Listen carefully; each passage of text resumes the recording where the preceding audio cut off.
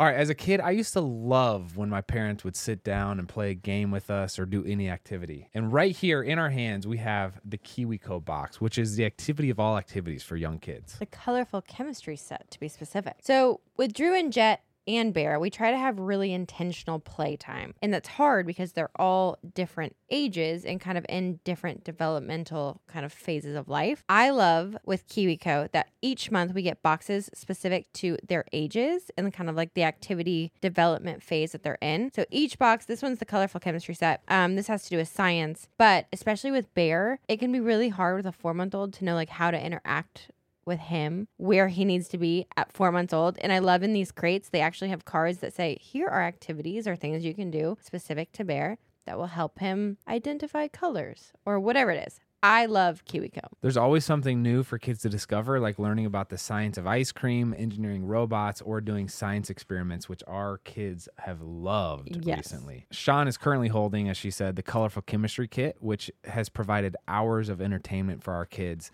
They look forward to their new crate every month, and this one kept him really engaged. We got to experiment with mixing oil and water, mixing different colors, and watching how different things react. It was so fun. We basically created our own little chemistry lab with the kids, and we could feel their excitement when they got to play around and mix things together. Plus, it barely made a mess, so it was really quick to clean up and to use again another day. It can be hard to find creative ways to keep your children engaged, challenged, and off their screens, but KiwiCo does the work for you, so you can spend quality time tackling projects together. Redefine learning with play. Explore projects that build confidence and problem-solving skills with KiwiCo. Get 50% off your first month of any crate at kiwico.com when you use code COUPLE. That's 50% off your first month at kiwico.com. Promo code COUPLE. What's up, everybody? Welcome back to Couple Things. With Sean and Andrew. A podcast all about couples. And the things they go through. Andrew just said this is probably the best interview we've had yet. Listen, I don't always fanboy, but Justin Whitmel Earley is one of my favorite authors. He wrote a book called Habits of the Household, which has drastically changed my perspective of parenting and the day-to-day that is involved with parenting. And he recently came out with a book called Made for People, which is about friendships, which is an interesting topic when you're an adult and you have kids and less time to make friends. So him and his wife, Lauren, sit down with us. We talk through Habits of the Household, how it got started, why they started changing the habits in their life, especially as it pertains to kids. They then talk about Made for People, the other book about how to make friends as adults, the importance of it, why our world is so lonely. And yeah, they're great people. They're very wise.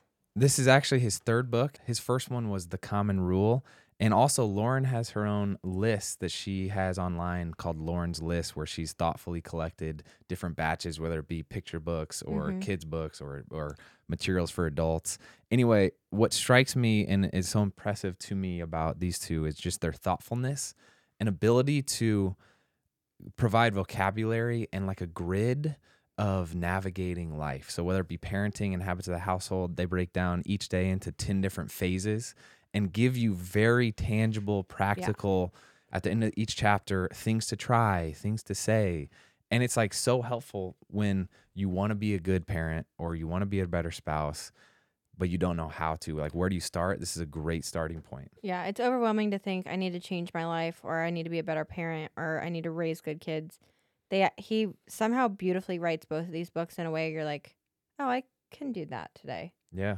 And that tomorrow. And it adds up to the end result that you want. Anyways, if you don't have his books yet, we will link them all down below. Get them all. Most importantly for him, get Made for People. It's his new one. It's out. But I would highly recommend you get them all. Yeah, and he did the same practical takeaways with Made for People about even having a phone conversation written out of what you could say. And it's really, really important material. So thank you, Justin and Lauren, for joining us. Some of my favorite topics we discussed were when we were discussing hospitality, when we were discussing what it looks like to have friends in a season of having a newborn as well, and navigating all these different things. So I'm excited to bring you this conversation. I thought it was one of the most philosophically riveting for me.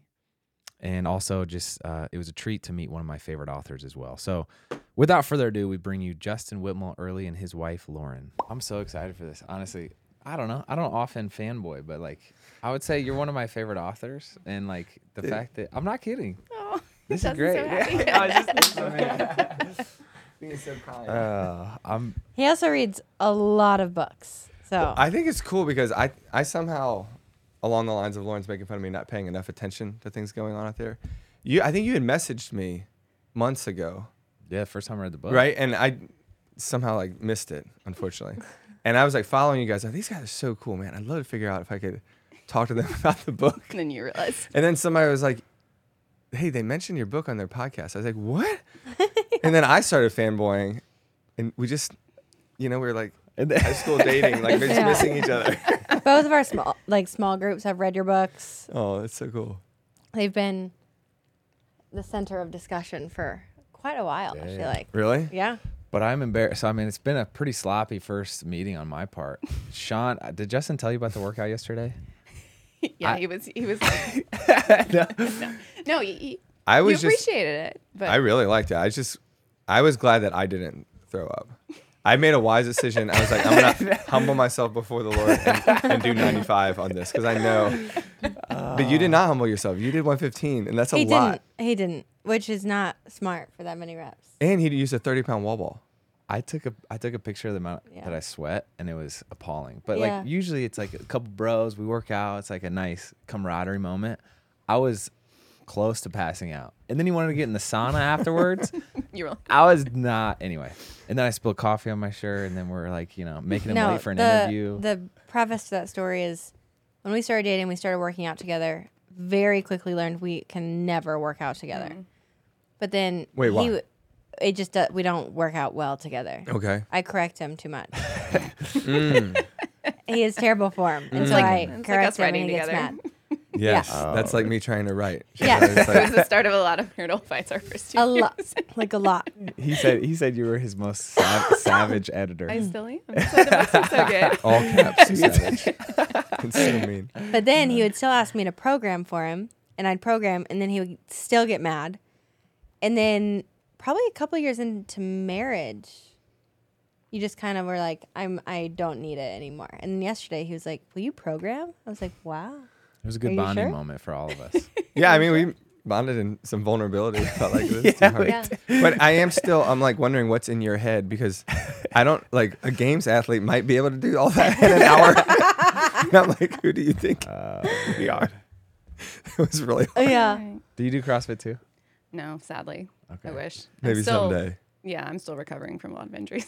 You're an athlete. You did couple sports? I told Like you high did basketball school. and Yeah. soccer. Yeah, I would love to really get in there with my boys and coach soccer, but That would be awesome. I tore my Achilles in the fall, so I'm Oh, still recovering no. from that Last Yeah. fall? in October. What has Oh, been? yeah. And our four boys came in like a 8-year Yeah, I have stretch, so postpartum a lot of, injuries still lot of that I'm pelvic like- floor Yeah. stuff. Yeah. Yeah, And then she tore her Achilles love last that fall. Wait women's for health it. PT. Yeah. Dancing at a church retreat. Yeah, She tore her Achilles. Okay. heel. Wow. She's a really good Wait. dancer. What type of, we were doing like the Jackson the 5, Roomba right? or what? well, it was a dance off. Oh my god. It was a big group game, and our with our kids, we were trying to win. And That's I awesome. just stepped back. We're pretty sure I stepped on my son with all my weight on my heel of one foot. So kind of like because he fell down, I fell down. Later we were like, he's 6. We were like, didn't I step on you? He No. was fine. Lauren didn't walk for No, another 3 terrified. months. And then like a month later, he was like, you did I step say on me. snapping your Achilles is rough, and it's like a minimum of a year. Yeah, I'm not at a year recovery. yet. Yeah. So like But 2 months ago, I could do everything I needed to do, but I still I can't run yet. Yeah. I can't Dang. lift myself up on my left leg. Yeah. That kind of thing. So I'm Dang. still doing a million calf raises. yeah. Well, you're 8 months out, 9 months out. Yeah, Okay. it's a lot better, but it's still It's a lot better. am I gonna be able my legs are noticeably different sizes still. Oh, that'll That's come back. Don't okay. worry. I've done full knee reconstructions multiple times. Okay, well that's good. You'll to come hear. back. This is my most significant injury, and it was I was just starting to be athletic again. Yeah. That is the worst feeling though, the setback of it. Yeah. It's humbling. How'd you guys meet? All right. In college, playing ultimate frisbee, I noticed her across the field. She was like, she's cute and she can catch.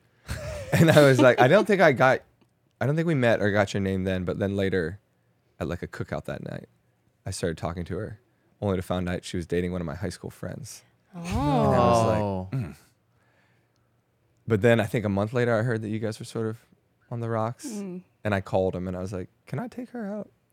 Oh, that's huge. This guy's a gentleman, dude. I was gonna say that is huge. of you. Yeah. I would not have done that. We were on the same campus ministry. I mean, so Okay, it was a small world. it wasn't Yeah. a high school acquaintance. It was like a fairly close high school. We weren't super close, but it was enough to be he like, married one of my college roommates. So and they go to Yeah. church with us now. So it's Wow. fine. Oh, yeah. Yeah. Dang. And so I asked if she would come to see my band play. I was in a screamo band, like a punk rock, emo, hardcore What? band. It was awesome. And she came. I can't Didn't tell really you. fit in, Yeah. but that was the beginning of it all. I cannot picture you in a screamo band. I'm trying to figure out if He was I've the had a- drummer, but he I've was had the a lot screamer.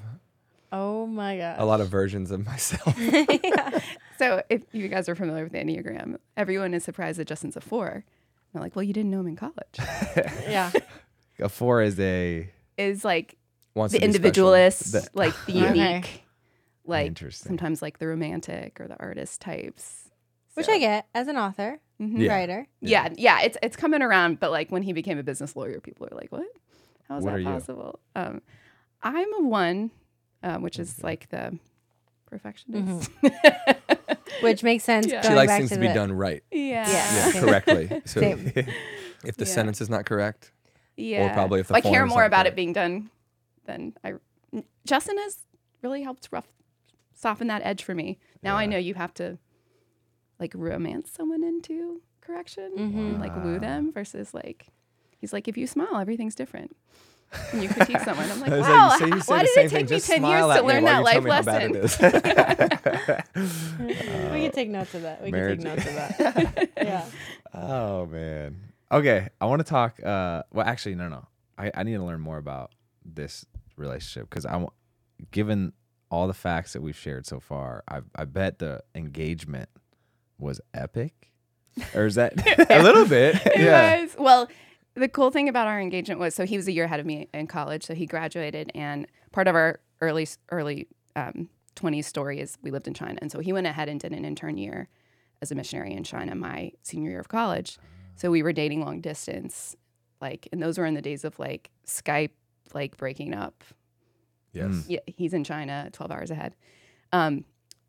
It's an intern year, so the only reason you get to come home to the States, because it's only a 9-month thing, is if one of your immediate family members has a wedding or funeral. And so his sister, his older sister, Rachel, gets married. And so he gets to come home for 5 days.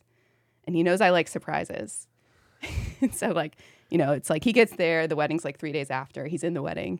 There's one day. And so we have like this epic day date and then surprise proposal at the end. Yeah. And then And then he flies out the And next then morning. I fly out the next morning to go back to China for 6 months. Yeah. We didn't see each other for the next. Yeah. That Yeah. It it's was- amazing and brutal at the same time. I actually thought doing engagement separate was Yeah. a nice way to do it because you couldn't pretend that you were married. Yes. It was just like we came home and got married. It was 4 months, and then we Yeah. got married like 6 weeks after he got home. wow? Oh my gosh. So I planned the wedding like my last semester of college, and I have said that before. Engagement is not fun. no, And it's not No. easy. Because you're more than dating, less than married, which is awful. doesn't make any sense. No, Yeah. it's such a no man's land. Yeah. Which Yeah. is why it was kind of nice to be separate. But for me, this story on my end was really spiritually helpful for me because in college when we were dating, I was like falling hard in love with Lauren, but I had this hang up of like, the more I get to know her, the more I was, she's still a flawed person. She's not perfect. And I had this idea of a wife in my head that would like always make me happy, like never have any problems. And so I actually broke up with her once because I was like, it's not perfect. There must be something wrong. She's not a soulmate. And then I realized, oh, this is horrible. But she wouldn't talk to me because we were broken up. She's like, if we're broken up, I'm not talking to you at all. So then we got back together. I told him this is the wrong decision, and if you do this, I'm not going to be friends with you. She literally was When he broke up with in you, the you said- conversation we were breaking up. One of my clearest like moments of inspiration, I think, from the Holy Spirit, Oh my Yeah. No, literally, we're talking because like it was true, and I outside just our said it. college house, and like I'm talking about like how we need to break up, and I was like, I didn't know, like the conversation was not going well, and then it was finally like this good night. She goes, "I love you." It was the first time she'd ever said it. After you broke up with her? At the moment I was breaking up with her, Because I was like, this is the wrong decision, and I walked away. I was just like, at the point of the story is I had a lot of stuff to figure out internally. There Yeah. was no question I loved her and wanted to marry her in retrospect, but I had to get comfortable with the idea that like marriage wasn't supposed to just always make me happy. It was supposed to make me holy. And it, like the hard parts were there for a reason. And so it was in China when I was like reading Ephesians one morning about how God, you know, we're the bride of the church, and he washes us with the word. There's this idea of like, oh, marriage is supposed to have trouble and washing, and, you know, you fix things and you work on it. And that's when I was like, oh, all right, if I'm going to have trouble with anybody I date or marry, I want it to be Lauren. Like, she's my favorite trouble. So then I was like, I'm proposing. And it was like within a month, I was like, I'm going to go home for my sister's wedding. I'm going to propose. And from that moment on, like I don't know, 16 years now, right? Almost. Best decision I ever made. Yeah. Wow. Yeah. Share more about that. It's not supposed to make you happy. Marriage is supposed to make you holy. I mean, this would get into some of the parenting stuff. Yeah, too. I was going to say, I think becoming a parent is a similar process. I think Yeah. one of the things that I've learned probably ever since college was that life is not actually easy. Like a lot of things are hard. There's a lot of suffering that will happen. And the best things in life will ask probably the most of you, like marriage and children. And whether it's like the physicality of it, like, you know, you get pregnant and it's like, oh my gosh, my body hurts. This is hard. I'm exhausted. I'm not children in control of it. wake up whenever they want in the night. They don't ask permission. They fight. We fight. There's all this stuff where I'm like, oh, this is hard. And I think I just always had this idea that, you know, the marriage and kids was supposed to give you that happy life that you're looking forward to. But the more I learn about it, and the more, like, you know, I read things like Ephesians or experience it, I realize, oh, it's the difficulty of it is designed to make us less selfish people. And this is why it's hard. And it's just like a workout. Like you're going to hurt and you do it on purpose. So you're literally like, I'm going to put myself through suffering. What was that sign? We were working out in your garage yesterday. You had seek discomfort. Yeah. Because in some places of life, like exercise, we realize that the goodness is on the other side of pain. But I think we often don't think about marriage and family like that. But the reality is that marriage and family, you know, it's a lot of centers in one house. So you're going to have conflict, you're going to have problems. But as you learn to forgive and as you learn to compromise, and you have to practice and work on it, that's where I see us 16 years later. We're much softer people. We're much happier people. And I think we're much holier. Well, I think there's a difference between joy and happiness that I didn't appreciate until maybe like 2 years ago. That takes a while. Joy and happiness are Yeah, not like the you same don't, thing. joy is a deeper, it's partly a choice, but it's also born through perseverance and endurance.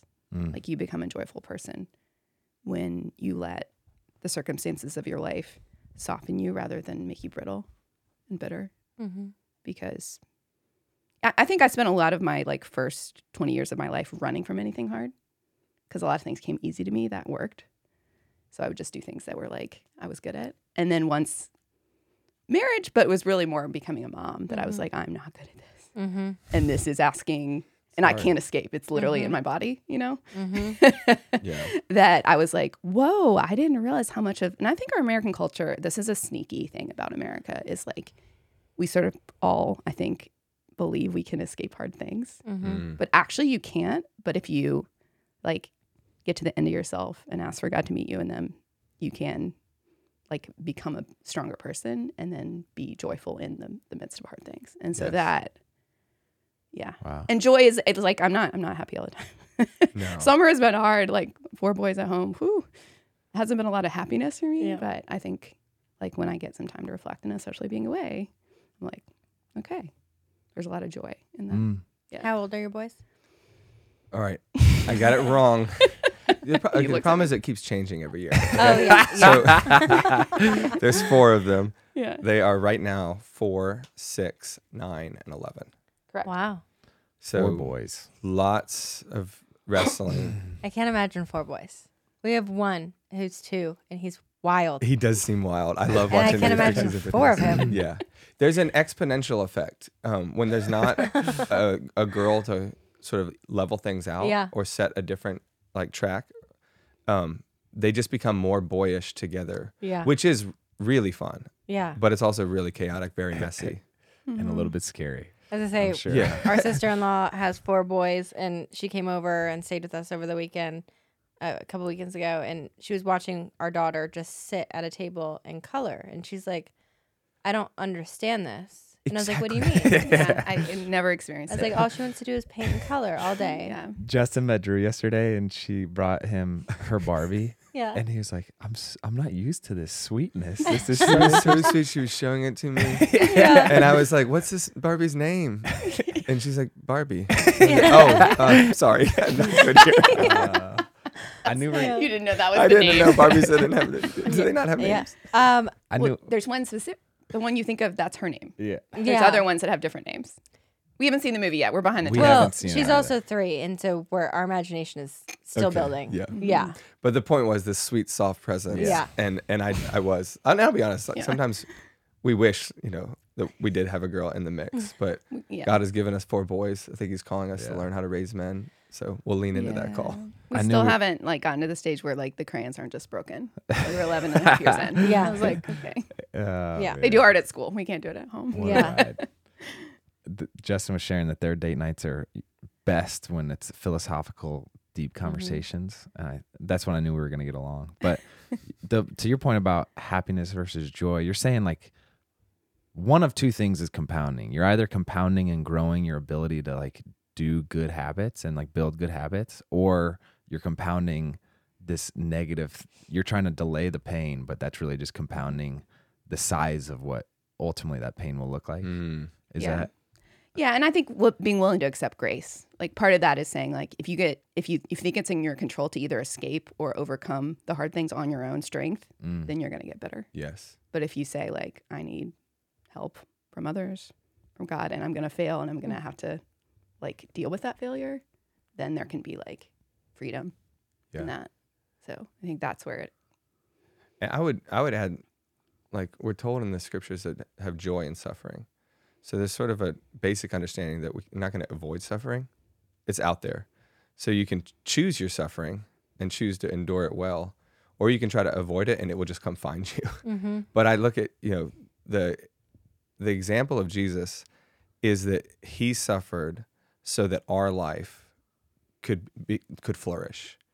And I think particularly in parenting, you start to realize, oh my gosh, that is the way of a parent. I don't want to get up right now. I don't want to give birth right now. I don't want to work through this fight right now. But my call is not, hey kid, you're going to make me happy. No, my call is let's be like Christ. I will suffer in this moment so you can flourish. Sometimes I'll say no, I'll break up the argument, or I'll take the pain, I'll get up.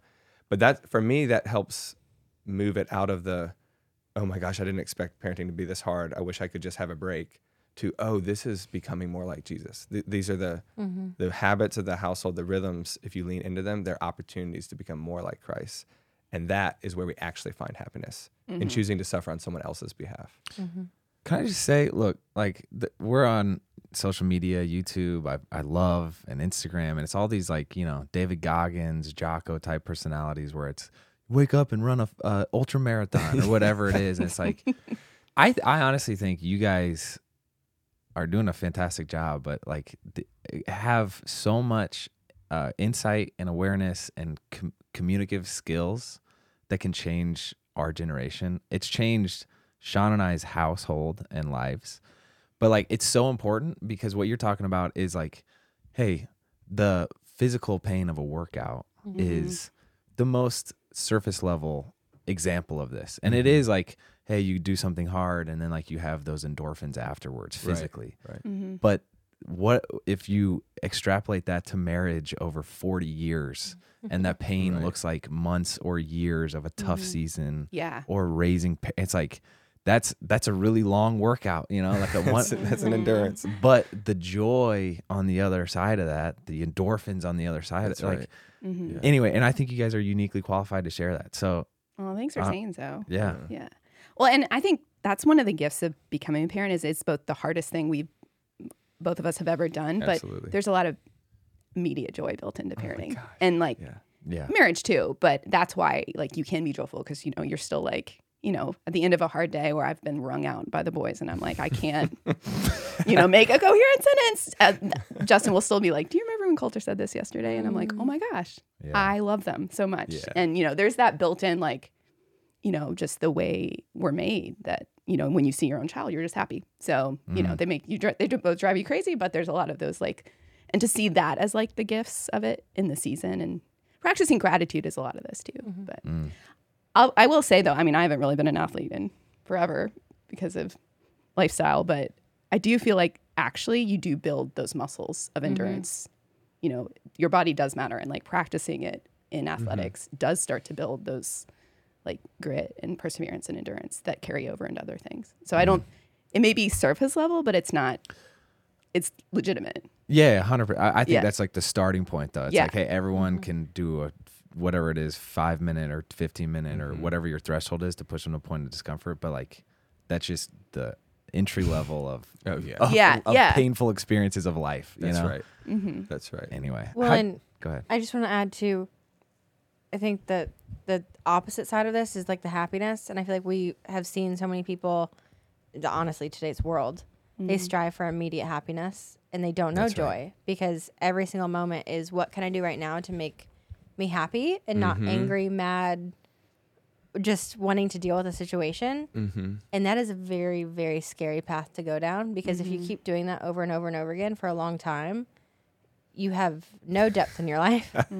You have no meaning in your life. You have no joy. But a lot of people are really afraid of change or sacrifice because they think if you are angry, mad, sad, depressed in a moment because it's difficult, it can't possibly be right. Yes. Yeah.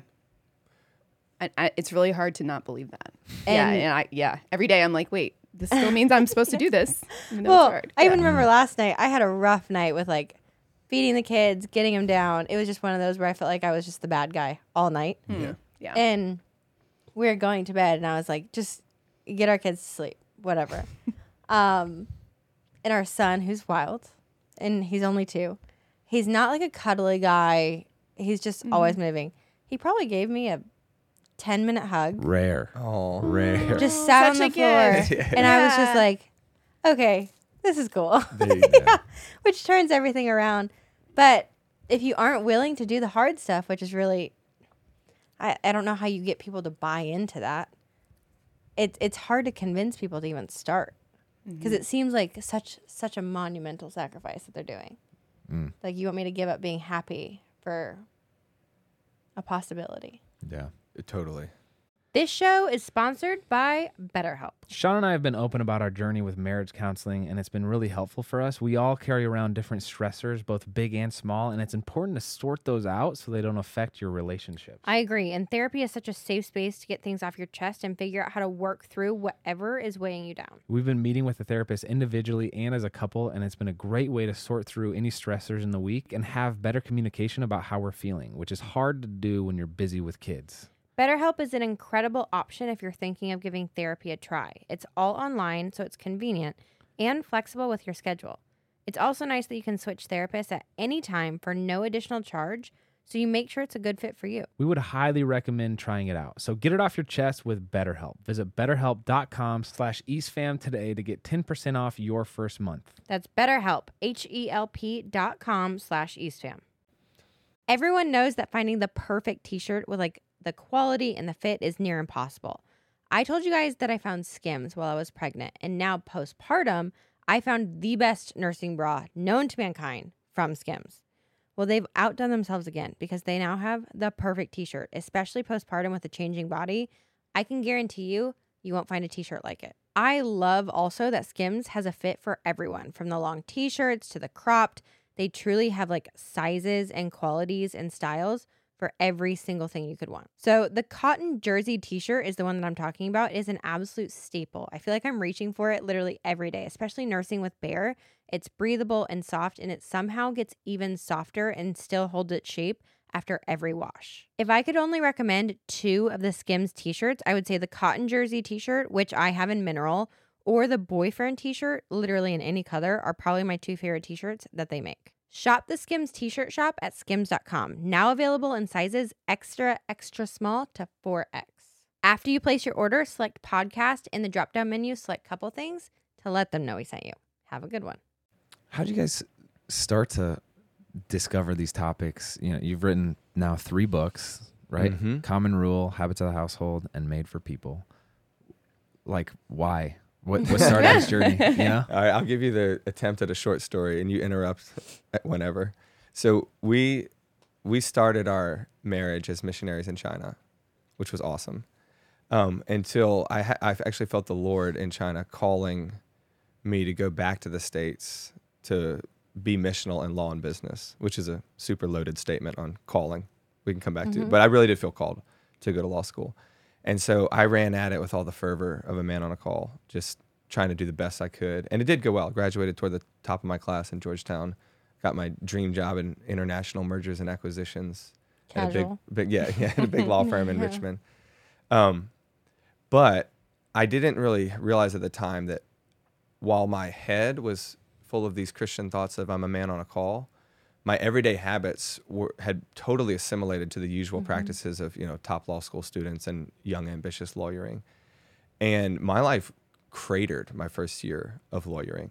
I started to have, like, all of a sudden one night, really bad panic attacks. I didn't even know what that word was then, but I started to not be able to sleep. I was like scared all the time. My body was kind of going haywire. And it was a really dark period for about 18 months because we had 2 boys at the time. And I'm worried about, like, can I keep my job? Can I pay back my student debt? Can I be a, husband and a father? What the Lord did during that time, and this was not easy. This is like on the conversation of, like, the Lord uses hard things and suffering to show you the best things. I started to realize that your habits can go one way and your head can go the other way. So I believe this, but I'm acting like this. And your heart's going to follow the habit. So I started to get converted to this nervousness and anxiety that my routines were worshiping. And there was one night where I sat down with 2 close friends and asked them to keep me accountable to this program of daily rhythms. And I didn't think it was going to matter at all. But Laura and I had come up with some of these, like, daily practices to sort of, like, rein in my chaos. And I was just with my 2 best friends, Matt and Steve, and asking them to keep me accountable to, like, living a little bit differently because medication wasn't working, counseling wasn't working.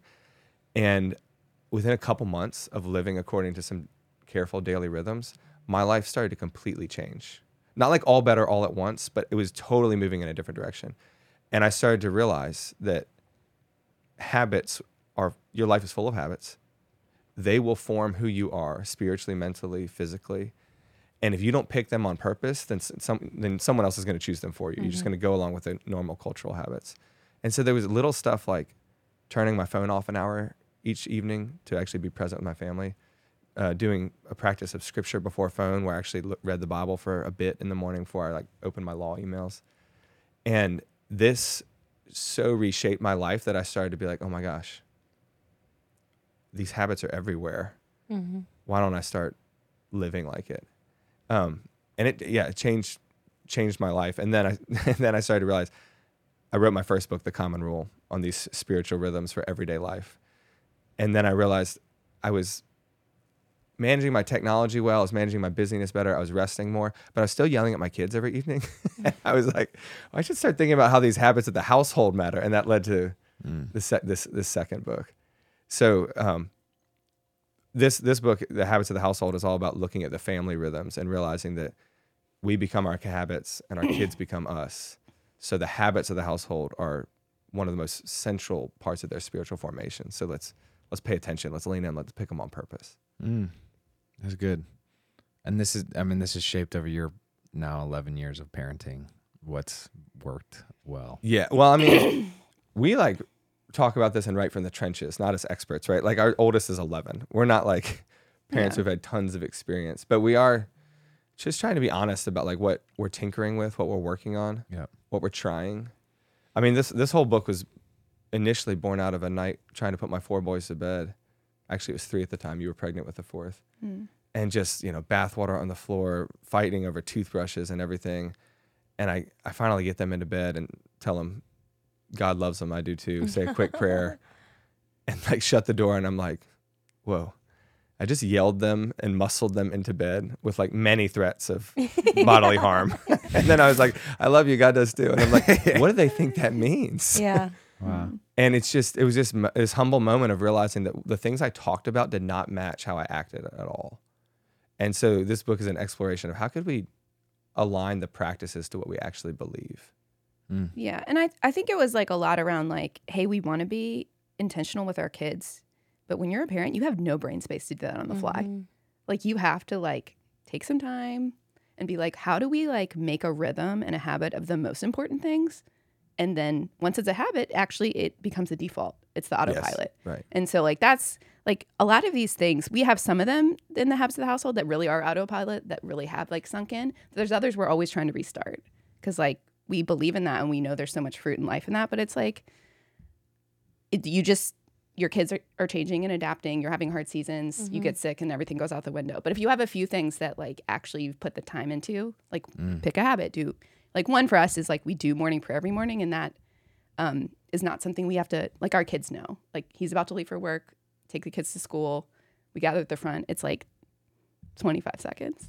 But I feel like that for me is so like great to be like, wait, this day is not my own, belongs to God, like, and he's gonna meet me in it, and we're gonna ask for his help. And like, do our kids know what that means? No, but like that's something we just do, and it's like, okay, whew, at least we had that today. And it's not something we have to tell them to do. They just gather because we've done it for 2 years. And so that, like, it's not like we're spending time thinking of the prayer. We have one that it's like 10 seconds, everyone has it memorized, you know? And so that just like, okay, we had a horrible week. I had to apologize to my kids for losing my temper, but at least every morning we're gathering and being like, we're going to do this. And we don't have to come up with it. And I think a lot of this book is just, and half of these were like, oh, we need to, school starting, we need to like restart a bunch of those. Those are life-giving. Those are fruitful. But to have a few things that your family can return to, and it's going to look different in every season. And so this was like we found like a lot of parenting books weren't practical enough. I was like, we need some ideas. I need to see how other people are doing it. And a lot of this book is, we've been surrounded and blessed by so many amazing parents and our friends and both of our parents that we were like, God's given us all this wisdom from these amazing people that he put us around. So we got to share that with the world. So it's not just things we came up with. A lot of this is like our parent, like Justin's older sister and her husband have kids who are just 2 years older than us. And it's just like, you know, that's a gift. Yeah. So those kind of mentors are like amazing to have. So I don't know about your group, but we do a women's group. It's like the wives and the husbands. And we've both read this book at like in our group separately. And Oh, you didn't coordinate. well, they read it first, and Andrew I was got always such kind of like raving our, reviews. Might be like, Yeah. okay. and then he said the wives didn't read it. I sent you a picture. Bro, at game night, we'll have like 50 people Yeah, over. yeah. I have stacks of that book Yeah. to like hand out. amazing. And It's people so take cool. it.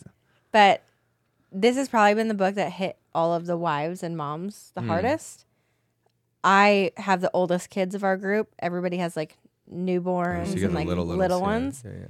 And every mom is just terrified of what their kids are going to look like in 6 years because they're drowning in Yes. new parenthood Right. of like, how do I raise a human? And how do I raise a human well? Yeah. And what do I need to be doing? And they read this book and they're like, wait, what? This makes sense and it's easy, but I didn't know that my habits form me and form my children. And it's a terrifying thought, but it's spelled out so practically that it made everyone kind of like breathe a breath of fresh air Oh, good. and be good. like, Good. it's that exact like bathwater moment Yeah. that we all Oh my gosh. felt human over. And we're like, Right. oh yeah, I screamed at my kid tonight. And then Yeah. I was like, love you. See you in the morning. Yeah. I think the most powerful like message that I've heard from, I think it's a Christian psychologist who said, you know, the thing that should be common is reconciliation. Like that is actually going to be healing to your kids. Like you can't, there's always going to be rupture. But if reconciliation is a habit, your kids will be whole people. They won't come out flawed. You know, like they're going to have that like. Wow. And it just, I'm every day I'm like, oh my gosh, I can't believe I lost my temper again. And it's like, okay, I have a chance to either like beat myself up about it, which is my temptation, or I have a chance to like humble myself and be like, I'm sorry, mom lost her temper again. Will you forgive me? And that's what they're going to remember. Yeah. And like believing that's actually true because other parents have told me so. And because like, I mean, one of Justin's most strong memories of like being an adolescent is his parents forgiving him. Oh yeah. And that has shaped him so Totally. much. So And I think it's important be honest about all the difficulty and the messiness up front, Mm-hmm. because when you talk about habits, people can start to think about productivity and streamlining life and creating a nice, orderly household. Mm-hmm. And I just try to be really upfront at the very beginning of this book. This is not what I'm talking about. Yeah. I mean, like in that messy bath time, bedtime moment that's what sparked this journey for me, because I realized how difficult this actually is. And so we started doing this bedtime liturgy shortly after that as a way to sort of rein in the chaos of that evening. Like, just like I had a couple years before been like, I need some patterns to rein in the chaos of my lawyering. I was like, how can we rein in the chaos of these bedtime moments? And so we started this little back and forth question and answer where I asked them, can you see my eyes? And they say yes. Then I say, can you see that I see your eyes? And they say yes. And I say, do you know that I love you? Mm-hmm. And they say yes. Then I say, do you know that I love you no matter what bad things you do? Yes. Do you know that I love you no matter what good things you do? Yes. And then I say, who else loves you like that? God does. And then rest in that love is the end. And it was this like little pattern that we made up. And at first it was awful. Like when I was like, can you see my eyes? And they were like, poke me in the eyes, like those eyes, you know. And the first time I asked them, do you know that I love you no matter what bad things you do? They're like, no, you don't, because I was like, oh, this is really bad. But I kept practicing because I knew enough about habits at that point to know that nothing's normal until it is. And it was just like 2 weeks later, like after that first bath time episode, that there was an evening where it was still messy. There was definitely still bathwater on the floor. And I was still struggling with my own temper. But Asher, I think it was, our second oldest, was laying in bed and was like, can we have our bedtime blessing now? Oh. And we went through this same exchange. And it was this moment of me realizing the words I was getting them to say were true for me too. Mm-hmm. That God loves me and them, no matter how misbehaved we all were on that evening. Mm-hmm. And that's when I remember shutting the door that night and having another hallway epiphany of realizing that working on these kind of habits of the household is not because they're easy or not because they make it all clean, but they actually changed the way I approached my children. Mm-hmm. And suddenly I was like, oh, this is changing my knee-jerk reaction to the difficulties. It's not going to change the circumstances or the difficulties. It's just going to change my reaction to them. And that's why I was like, oh, this is grace. This is grace everywhere. It just means that I don't have to respond to this moment like I usually respond. There's another option. And so I always try to remind people when we're talking about habits of the household, habits are not going to change God's love for you. Mm-hmm. Like he loves you no matter what. He loves your children no matter what. It's just that God's love for us should change our habits. Mm-hmm. And that's where you enter this realm of you can do this out of grace, not out of earning. Mm. And that makes a huge difference right there. It's amazing. You've done this in both of these books. Take a pretty ambiguous, like random, highly varying thing like household habits or friendship, and you've broken it down into practical, tangible, like, oh, I can digest that. And for me, like that's what that book did. Even breaking it down into the 10 phases of the day, I was like, oh, man, that's so helpful. Yeah. That is so like, okay, this is this little meal phase that lasts a half hour for dinner right now. The kids sit down for maybe 5 minutes, but it's like, okay, that's little normal. Right. That's yeah. Yeah. But hey, that's really test me. something is better than nothing. Yeah. You know? You guys are right there. Yeah. And we're done. Okay. But it's like just even breaking it down into those different compartments of the day, like it allows me to walk into that and be like, okay, I got, this small portion of the day, there's an opportunity to do something unique. Or like going to bed, there's an opportunity. And it's like, I guess I studied calculus in college, and the big thing is like taking an integration, which is like break one big You already thing. lost me. You're a lawyer, bro. I don't do math. You take like one big overwhelming problem and you break it down into little smaller parts. Is how you conquer that. And it's like, wow, I'd never thought, because when you have like a 2-month-old and they're supposed to be napping, but they wake up and like, you have chores to do, but then you don't, it's like, can feel so overwhelming. And you're just trying to keep it. And it's like, no, okay. We can break these down into smaller parts and like make it through this which is amazing. Anyway, so thank you for that. Well, thank you. I mean, and it's a good point. It's kind of like what you were saying earlier, Sean. You people get scared of a big, hard thing. Like, I don't want to make myself dissatisfied. But most of life is tiny little decisions, and a lot of it is habit. And the good news about this stuff is you don't have to change all your life at once. You can't actually, but you can practice little things. and these habits aggregate. I think it was Annie Dillard who said, our days become our lives. Mm-hmm.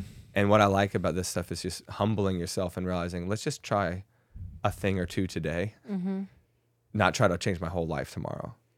But they stack, they aggregate. Yeah. Mm-hmm. And I just can't emphasize enough. It's not easy when we start a habit or restart it. No. I mean, the family prayer thing, like everybody was like punching each other for like 6 months in family prayer. Like, no, I'm not exaggerating. Like we have 4 boys. They're always fighting. And just to encourage you, like it's not anything like worth doing is going to be hard with your kids at first. And so like, don't feel like, well, my kids are not just cut out for this. Like, of course, pick things that are developmentally appropriate. Like we're not going to have a dinner conversation with our 6 and 4-year-old. They eat and then they run around the house. Yeah. But our 11-year-old can stay and talk with us now. So we do that, you know, but if you've picked something that you think is doable, it's still going to like be pulling teeth for a month. Yeah. That makes me feel better because I've been Yeah. expecting my 3 and 2-year-old to sit and talk with us. So Yeah. No, So maybe your girl. I don't know. I don't know about girls. I have no idea. She's still good and done. She wants to have like a 2-minute conversation, and then she's like, "Mommy, can I go?" And I'm like, "Sure, yes." yes. I cannot emphasize enough.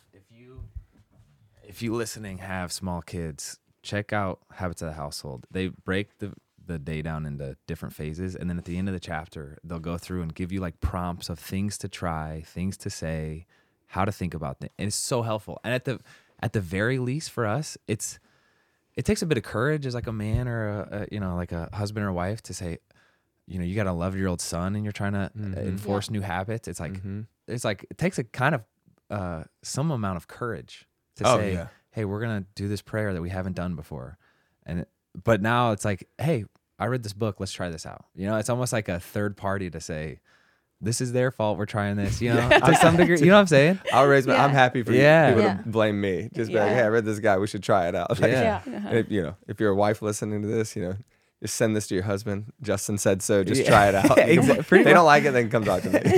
I think that's a real thing. So you've incredibly practical guide to household habits with that book. I'm not gonna lie. When we were talking about Made for People, I was like, okay, friendship. How do you talk about friendship in a meaningful way? It's like, I'm a human. I have friends. I know how to do this thing. And then I read this, bro, and I was like, oh my gosh, same experience. Where it's like 2 for 2. All right. you provided vocabulary and like literally there's a roadmap in here. I don't know where there it is. Yeah. A roadmap of like, hey, here's how you break down. Here's how you progress through a friendship. And I was convicted though, because I was like, I've been doing it wrong. I've been doing friendship wrong, man. We're friendship floaters. That's what we are.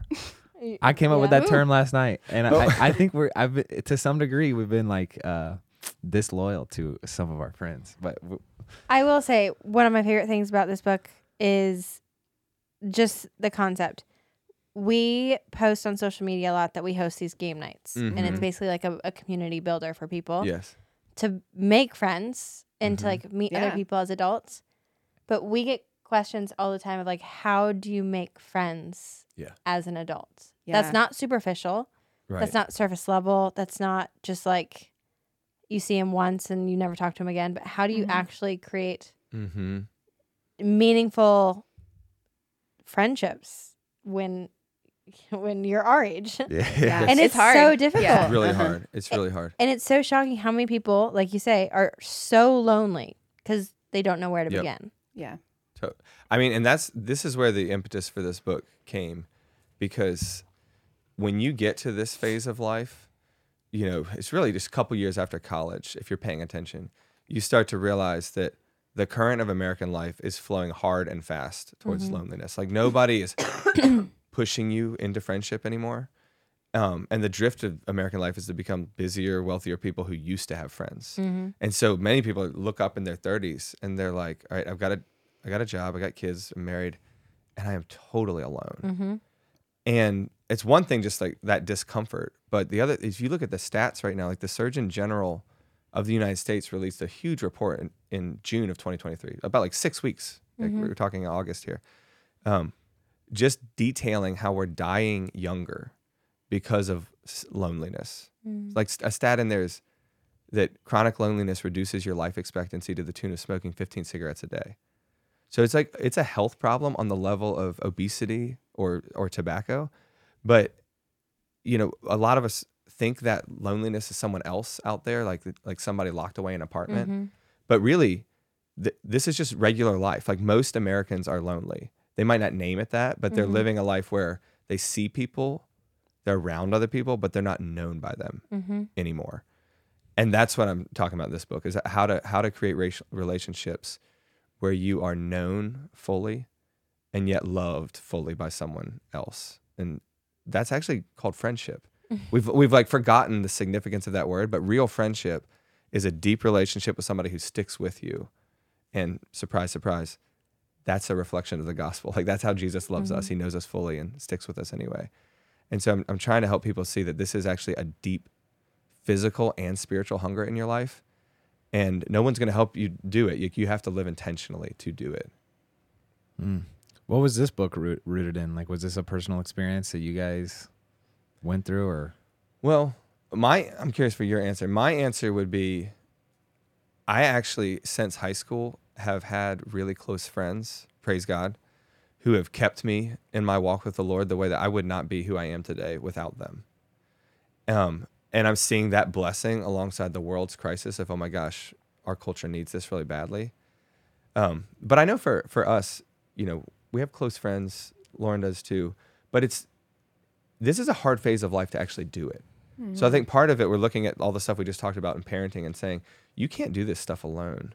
You need other people in your life to be a good spouse, to be a good husband or wife, to be a good parent. So it's something we're also working on. It's not easy. What would you say? Yeah, I would say I think this book is born out of something that we've seen in our life that has saved us, that has been life-saving. And what were the choices we made to keep friends and fight for friendship in a time of the past 10 years when it's felt like that was impossible. And, I think it comes a lot out of just, we've had this incredible gift of having people in our life and what were the things we did and they did that allowed that. And just people that have shaped us. I remember 9 years ago, there was a speaker, James K. Smith at our church, and he just shared that this one other couple, him and his wife, were we're going to have wine on Tuesday nights. And the other couple had older kids, so they always came to them. And he was and we canceled it half the time because of sick kids, but these were our people. And we just shared life with them. And Justin and I were we need a standing for them. It's never going to happen.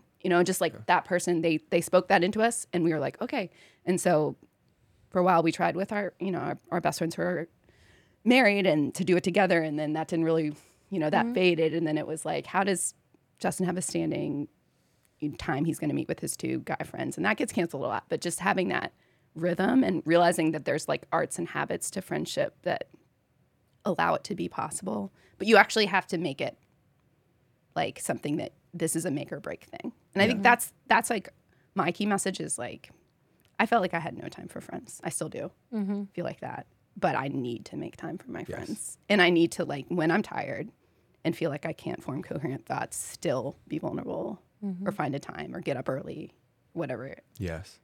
And I've sacrificed other things. I was saying the other day to someone, there was a mom's group that met in the morning and I had 2 mornings of preschool.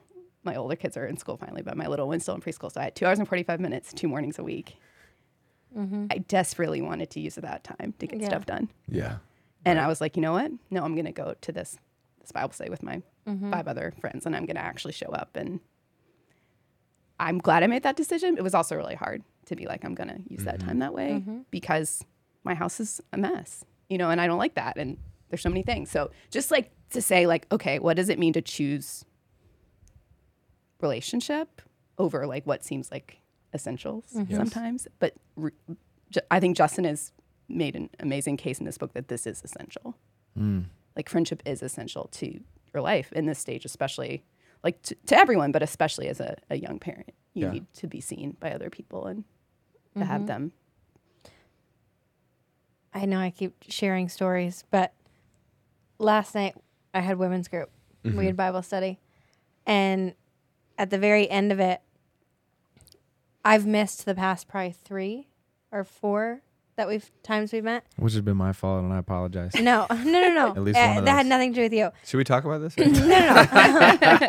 it had nothing to do with him. But one of the girls, my tendency is like when I get really busy, when I get really overwhelmed, I retreat. Yeah. Yes. Like Yeah. I don't tend to like lean into friendships, nothing. Right. And it was really refreshing. One of the girls called me out and she said, I just want to ask. Yeah. She's like, you haven't been here. Good for her. And she's like, we miss you. Aw. And we need you to be a part of this group. So And it was That's this true. like, I felt guilt, but I also felt so seen. Oh, wow. Different than you feel with a spouse, different than you feel with family. That's awesome. And I was like, thank you. Well, who said that? I've missed you, V. Obviously. wow. Yeah. I love But that. it was such a I was like, it was that feeling of like, this is what friends are. And like, you get so wrapped up in life that you forget that it's more than just this like surface level thing. Yes. But it was so powerful. I I was love really that there's excited like about it. a gentle but like honest Yeah. calling They're like, out. Yeah. And that's Yeah. what true friends are. Like, They I really- mean, I that's feel what- like the best single piece of advice I have is to make friends in your 30s is to be awkward. To be awkwardly Yeah. honest. Yes. Yeah. And she, that's a little love that. awkward. it is. So But it was so good. this, I think there's a reason that's so significant. So in the book, I start in Genesis with this idea that God in Genesis chapter 2 looks at Adam and says it's not good that you're alone, which is a really wild statement if you think about it, because God's talking to him and it's like, you're lonely. And if you're Adam, aren't you Yeah. looking back at him like, but I got you, you're here. You know, like, can you imagine like being on a date with your spouse and you're like, this is a great dinner, except I'm so lonely. You'd be like, what? So it's actually a jarring sentence, because it's this idea that God is saying to Adam, you can't experience me the way that you were made to experience me until you experience me alongside other people. Yeah. Which is like, oh, that's a theologically interesting statement. And then just a couple verses later, you get this beautiful moment at the end of Genesis 2 where Adam and Eve are naked and unashamed, which means like they're fully known to each other, but there's nothing to hide. And God is there too. You know, he's like, they're known, but yet fully loved. So like those two things, fully known and fully loved. And then right a couple verses later, this paradise falls apart. Because right after sin enters the garden, the first thing Adam and Eve do is fig leaves and bushes. So they hide from each other, and then they hide from God. So, and the reason I'm gonna try to make this connect to what you just said, is life after the fall, like the world that we live in, we are built to hide. Like we try to hide our mistakes, the fig leaves from other people, and we try to hide our mistakes from God. But one of the coolest things about that same passage in Genesis 3 is that God comes out and says, "Where are you?" Like he is already a friend. He's like, where are you? He knows they're hiding. It's like our toddler under the bed sheets. Like, we know where you are, but we play, where are you? I'm looking for you. And God comes out and he looks for us. And that theme, we could spend all day talking, continues through the Bible, like through the whole story of Jesus coming to find us and telling us in John 15 that we are actually his friends. And that is to say, a good friend is somebody who knows you and loves you anyway and will come find you and be like, hey, you haven't been here, or you're not telling me the whole, like, are you not sharing something? And those are the people you need in your life to pull you out from behind the bushes, from behind the fig leaves, and say, I know you and I love you anyway. And suddenly you're like, in a friend, you see Jesus. And that's why it's so important. Giving people a practical takeaway if they're listening. Where's a place adults can find friends?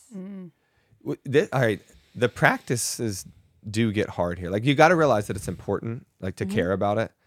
But it is a really good question of like, wait, so how do we do this now? And I'll give you one example. I think there's a ton of ways, but I'll give you one example that's been really true for me.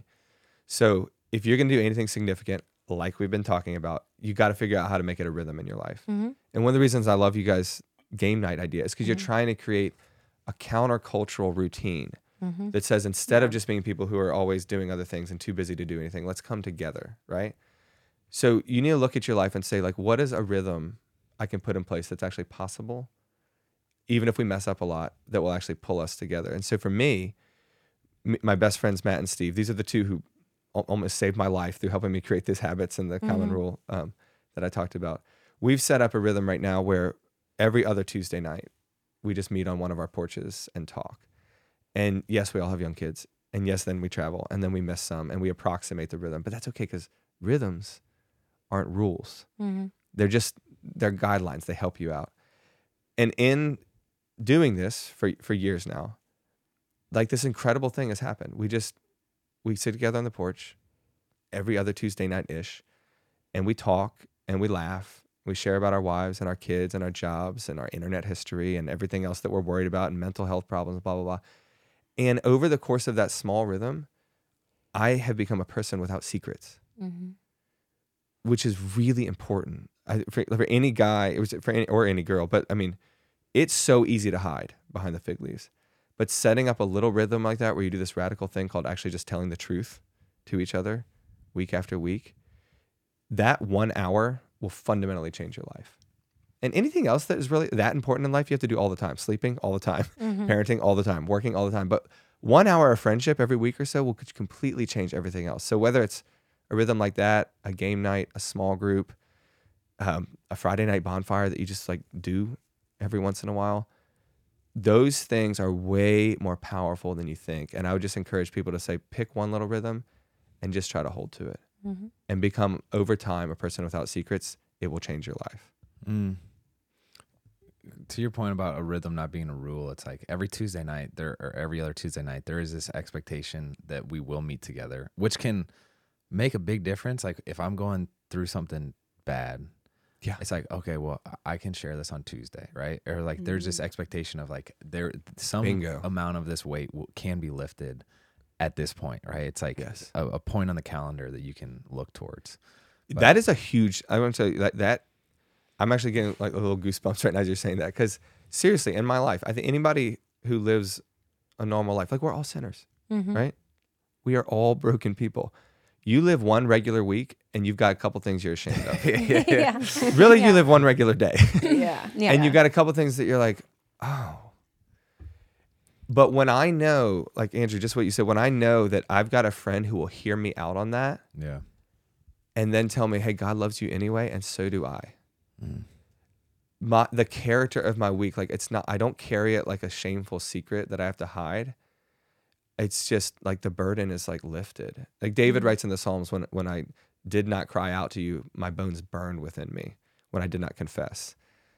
And you're like, your bones will burn unless you have people to talk to like this. And so I just like what you said, it's like, it's totally different to live your life knowing that you can tell this to somebody. But to Lauren's point, creating those rhythms, like there's an opportunity cost to everything, right? Hey, to meet with a women's Bible study, the opportunity cost is a dirtier household or less organized, right? Or like, hey, to have that Tuesday night hang out with the boys, you're not going to watch your favorite Netflix series. So it's like, but and I have to do bedtime. It's an opportunity cost for each other, you know, and that's key too in your relationships, to be like, this is worth it. And I've seen it prove that it's worth it. But you know, on the front end, it's like, especially when you're trying to go from someone who's a friend who you know well, who you jive with, to a deep friend, where like you take that next step of vulnerability. That takes time. And you know, he's had the gift of these people being friends forever, but they had to go through the awkward stage of like, so we're like friends for like years, right? You know, like they had to have these like awkward conversations, and you know, that takes the time to build the trust. And so you got to put in the time in the early years of a friendship, or the early stage, to be like, okay, like this is a sacrifice. It's worth it. It's going to take a while. And the trade-off, I mean, I do think it's really important to name the trade-offs, because I'm not saying it's easy. Like anything important is hard. It's just worth it. I mean, I would rather live a life without secrets than I would rather live a life without secrets than have like an Instagram worthy house. I would rather be known by friends than have an enormous net worth. Like it is a trade-off. And that's why we have to help each other. You know, I have to take care of the kids and put them to bed so that Lauren can go to this book club that she loves, that there's great conversation, and you know, ask her to cover for me when I meet with Matt and Steve. And so we have to help each other do this. But it comes from that understanding that this is worth the dishes still being in the sink for, because I need to order my interior life before I need to order this, you know, kitchen. Well, and I think a lot of people have a really hard time understanding that and seeing that, because I even have friends who I have tried to convince to join women's group or whatever, or let their husbands join men's group or whatever. And they're like, oh, I could never take that time away and not be with my kids, or not have help to put the kids to sleep, or whatever it is. Wow. And it's really interesting to see how people are so tight gripped around life Interesting. and they think that their happiness lives that way. When I've noticed a huge difference, like in Andrew, even when he is able every other week Right. to meet with his guys, Yeah. talk to them about whatever he needs to talk to them That's about. right. It's not meant for me. Yeah. I You can't yeah. bear that burden. Like you No. shouldn't have to. Yeah. And that's like when we send our spouses out to go find friendship, we do so with this great confidence that they're going to come back a better husband, a better wife, and a better parent. So I always tell people if your spouse is your only friend, you're being a very bad friend to them because you need other like really deep same-sex relationships to help you be the husband you ought to be, help you be the wife you ought to be. And if you don't get away from your kids, I want to tell this to all the moms out there, and I think you'd agree. Yeah. If you don't get away from your kids and have some adult time with other moms, Yeah. you're not going to be a good mom. Like your kids need you to have friends, Yeah. and they need to see you have friends. Well, it also teaches them how to have friends, and that friends are important. Yeah. Important. One of our favorite things is that both of our kids are always up for game night for at least an hour I before they love go to that. bed, Yeah. because people come over at 6, and I just keep thinking, like, in my mind, they will always know that mom and dad opened their house to people, and I think that's really, really Yeah. fun. Justin talks about that in Habits of the Household, but hospitality has been like borne out in the research as one of the things that helps kids like stick to their faith, because like hospitality is like so key to like God welcoming us into His family, and like when we welcome others even into our mess. And hospitality is messy house, Yeah. opening your home. Yep. That's like, I mean, that's important. Like that will help them for their whole life. One thing that caused a bit of conflict when it was written about in the book was let your guests help with the dishes, I think. Oh, it was yeah. mentioned. And there was, I mean, we're in the South here, right? And like there was quite a bit of like, I would never ever do that. This was a discussion. Tell us the heart behind that.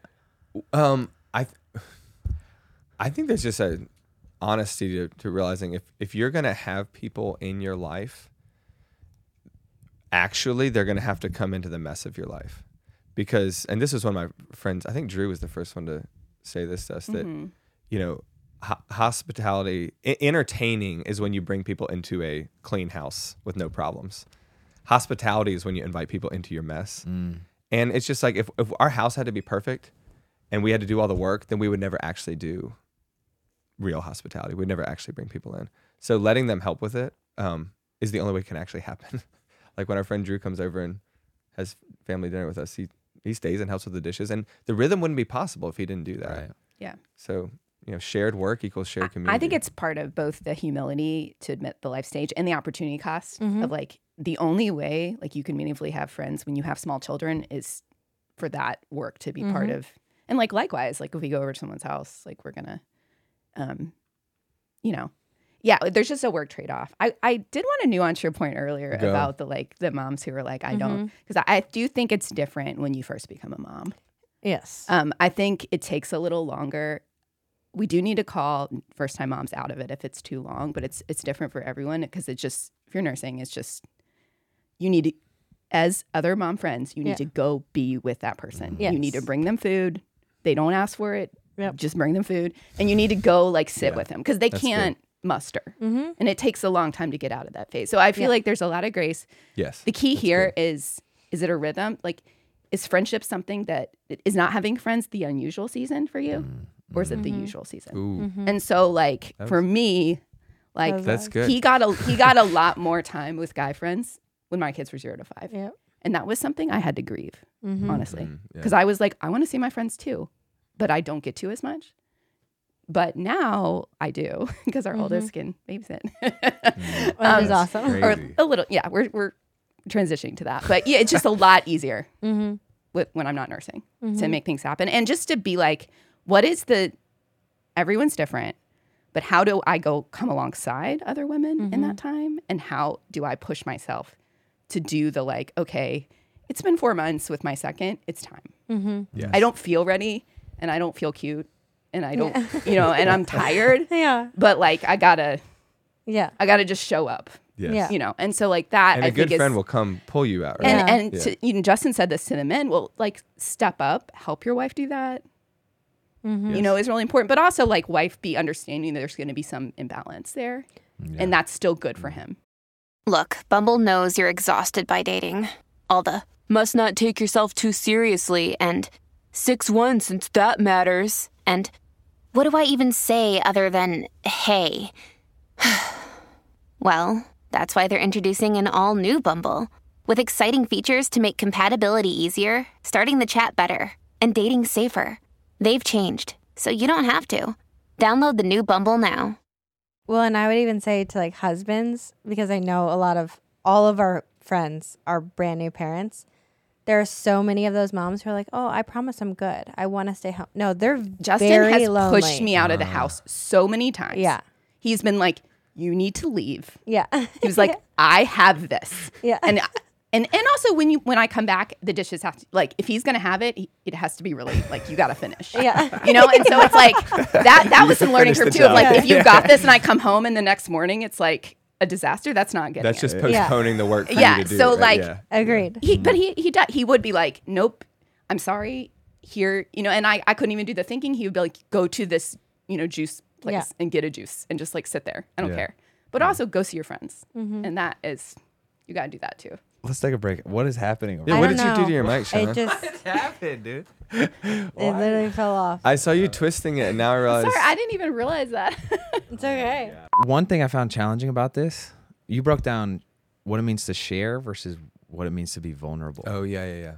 And I actually realized, like, I don't know how to be. It's really hard. It's hard. You have to have self-awareness, and there needs to to have self-awareness. You need time to reflect on, like, well, how do I actually feel, and what are my emotions on this, and what is going wrong? Because you even made a chart of like, this is sharing, this is vulnerability, right? And I was like, I'm a big chart guy. Yeah. I was like, oh my gosh, this does not come naturally to me. Yeah. But I know this. I am aware of that. Well, a good spouse or a good friend will like pull you out and help you with this. But I think it is important to know this is not easy, right? In fact, theme, everything we're talking about, nothing of it is easy. It's just all important, all right? Important things are generally hard. Being vulnerable is one of them. And I just say maybe two things about it. It does take practice. So sharing is sort of giving people the abstract overview of your life.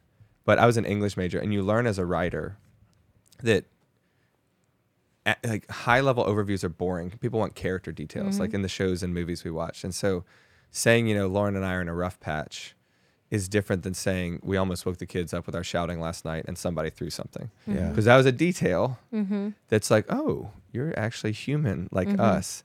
Or saying, you know, work was really stressful my first year as a lawyer is different than saying I couldn't go to sleep unless I drank or took pills. And I'm saying both of these are like real examples from our lives. So like real, and those, I think the important thing to note about being not just a person who shares, but a person who's vulnerable and gives details is that is what actually moves the fig leaves to let other people know you fully. You can't be fully known until you're vulnerable. But that means you can't be fully loved either, because people can't really love you until they know the whole you. And so, yes, it's hard. And actually, the root of the Latin and vulnerable is to be made capable of being wounded. So it is literally like to give somebody else the weapon, your secrets, with which to hurt you. But it is worth it, because that's where you're actually known. And it takes practice, but it is worth it. I would say this is like a something is better than nothing example for being like in the mom years where you like can't find the time for the two of you to meet face to face. I've had like a lot of my vulnerability with some of my key mom friends in the stage of life is like us texting. Like, I just yelled at my kids worse than I ever have, like 5 minutes ago, and I need you to know that. And usually there's so much guilt with that, and it's like me being like, yeah, that's not okay. But the most important thing is, did you say you're sorry? Did you? And like us like texting live back and forth and being like, whoa, yeah, I didn't just have a hard day with the kids. I actually like shared like, I need you to pray for me now, because I really am mad still. And I want to forgive them, but I'm having trouble. You know, that kind of like actual real time, like I think technology is a gift there. Like it's not always a gift, but like when I can't see someone for like a month because we're playing phone tag with like the dates, at least we can text. And that's not with everyone. That's with a couple people. But like we already had that, and then the most important thing that a friend can do is to say, "You're forgiven. Let it go." You loved anyway. You know, and I can't say that to myself in those moments. I don't feel forgiven. I don't feel like I can move on from my day. I feel guilty, and I need my friend to be like, "No, they're not going to forget this. They're going to remember that you said you're sorry Wow. and move on. Mhm. And that's where like, okay, I'm so glad we have a phone in that moment. I Yes. want to keep it away from me mostly when I'm parenting, but on those days I need to like go and have a minute Mhm. with And my just friend. encourage people in that, just real quick. What feels like scary vulnerability to you is going to look like bravery to the other person, Mhm. which is actually like when my friends tell the truth about their life, I'm always like, thank you so much for sharing. Mhm. You know, so what it's just, you know, encouragement. It's going to feel scary to you, but to the person sitting on the other side of the table, they're going to think, oh, that was courageous. And they're also going to be inspired to share their life too. Mhm. So vulnerability catalyzes vulnerability. And that's the soil where real friendship begins to grow. You even gave a script of a phone call for what you do with your Right, yeah. with your Yeah. buddies. Hey, Which you can't again- give out all the No, I secrets. know. They I'm have not to going to say buy the the script. book. I'm not going to say the script, but this is what I'm saying. There's so many practical like charts or scripts of like, hey, honestly, I thought I was good at connecting with people. Like I thought I had friendships, but it's really convicting to see. You do. To see You the do. words define. Yeah. No. You're a very intentional human. But check this out. Like, well, one, I think the other hard part about me being vulnerable is I like to think I'm an optimist. Like, I like to stay positive, and it's like, hey, what's going on in your life? Oh, it's all good. Like, no, you know, I always try to fast forward to that good season that I know is coming. Like, Yep. oh, you know, Mm-hmm. I'm not going to talk about the hard part because I know something good's coming. So let me just glaze over it. And that's me not being vulnerable. But then on top of that, the difference between being vulnerable and venting, it turns Oh, yeah, into like a that's a tough one. sloppy mud, you know, like if I was going to do that with the kids, it would probably not come out, hey, I just yelled at my kids. It would probably come out as my kids are being Well, I've been nuts. there too. Yeah.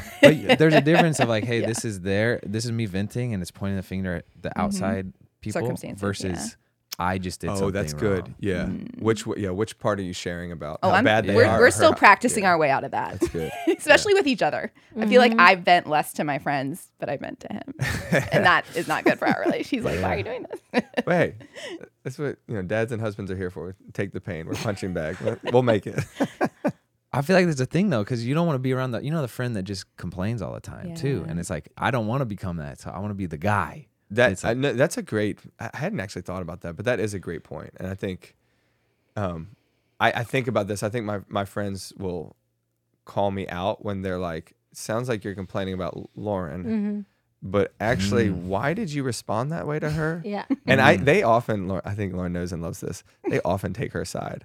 So like I'm sitting with Matt and Steve on the porch, being like, "This is the fight we had," and they're like, "Sounds like you messed up here." And they're like, yeah, but did you hear what I said that she said? Let's go back to it. Sounds like you messed up here. Yeah.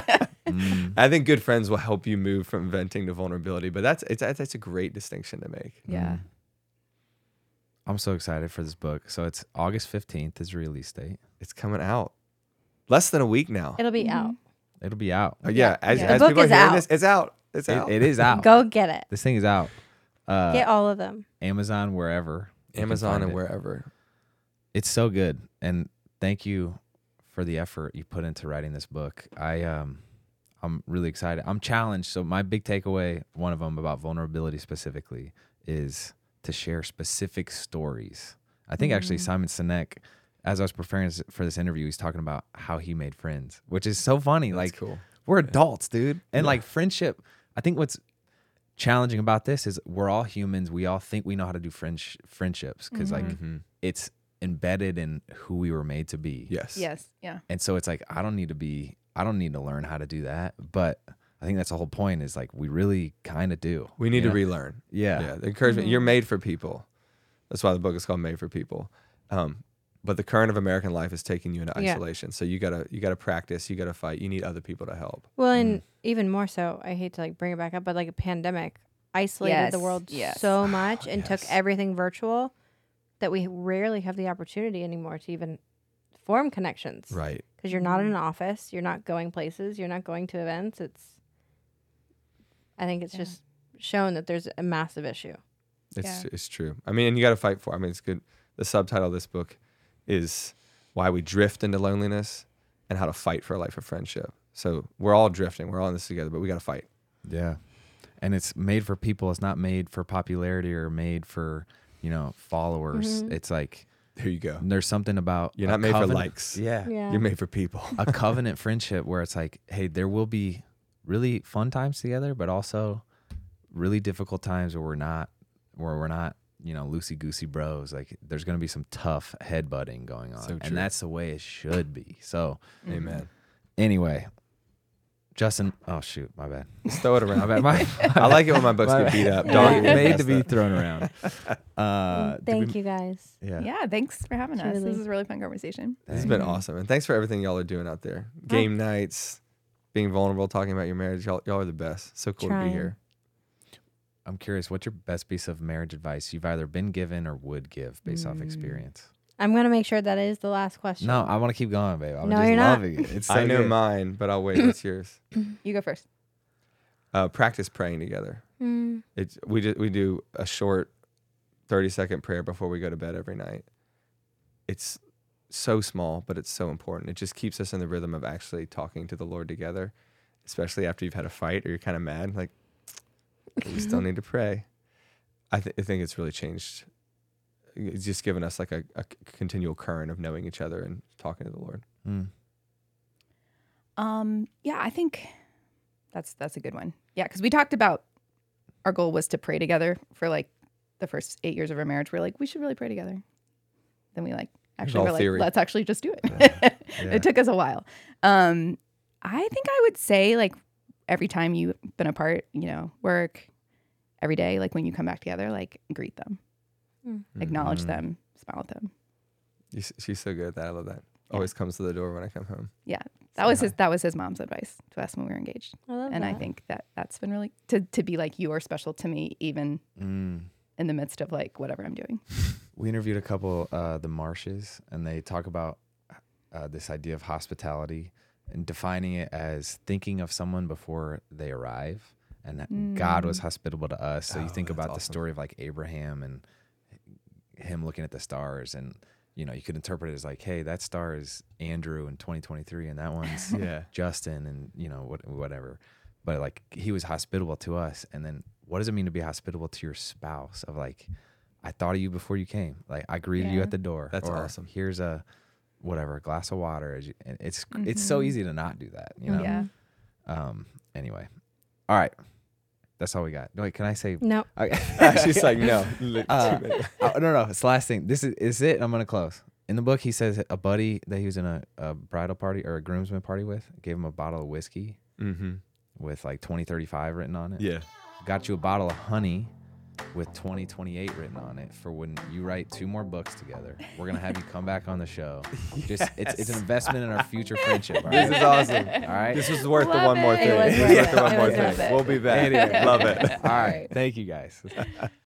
All right, real quick for all of those listening out there. We don't ask for a lot of favors, I don't think, babe, do we? No. But we're going to ask you a favor today. All right. If you're listening to Couple Things Podcast on Apple Podcasts specifically, will you please do us this short, quick favor? We want to make sure you're staying up to date with our show, and Apple's latest iOS update has paused downloads for many listeners. And some of you have expressed our latest episodes aren't being recommended to you on Apple Podcasts anymore. So here's how to make sure you're getting your episode. And again, this is for Apple Podcasts specifically. Open up that podcast app on your iPhone. Search Couple Things and tap our show's icon. And then in the top right corner, you might see a plus follow symbol. If you do, tap it to resume following the show. If you get a prompt to, quote, turn on automatic downloads, say yes. That way, you'll get all of the episodes. Thank you so much, guys. We're so glad this update was brought to our attention because we want to make sure we're reaching as many of you as we can. Love y'all, and we really appreciate you doing this.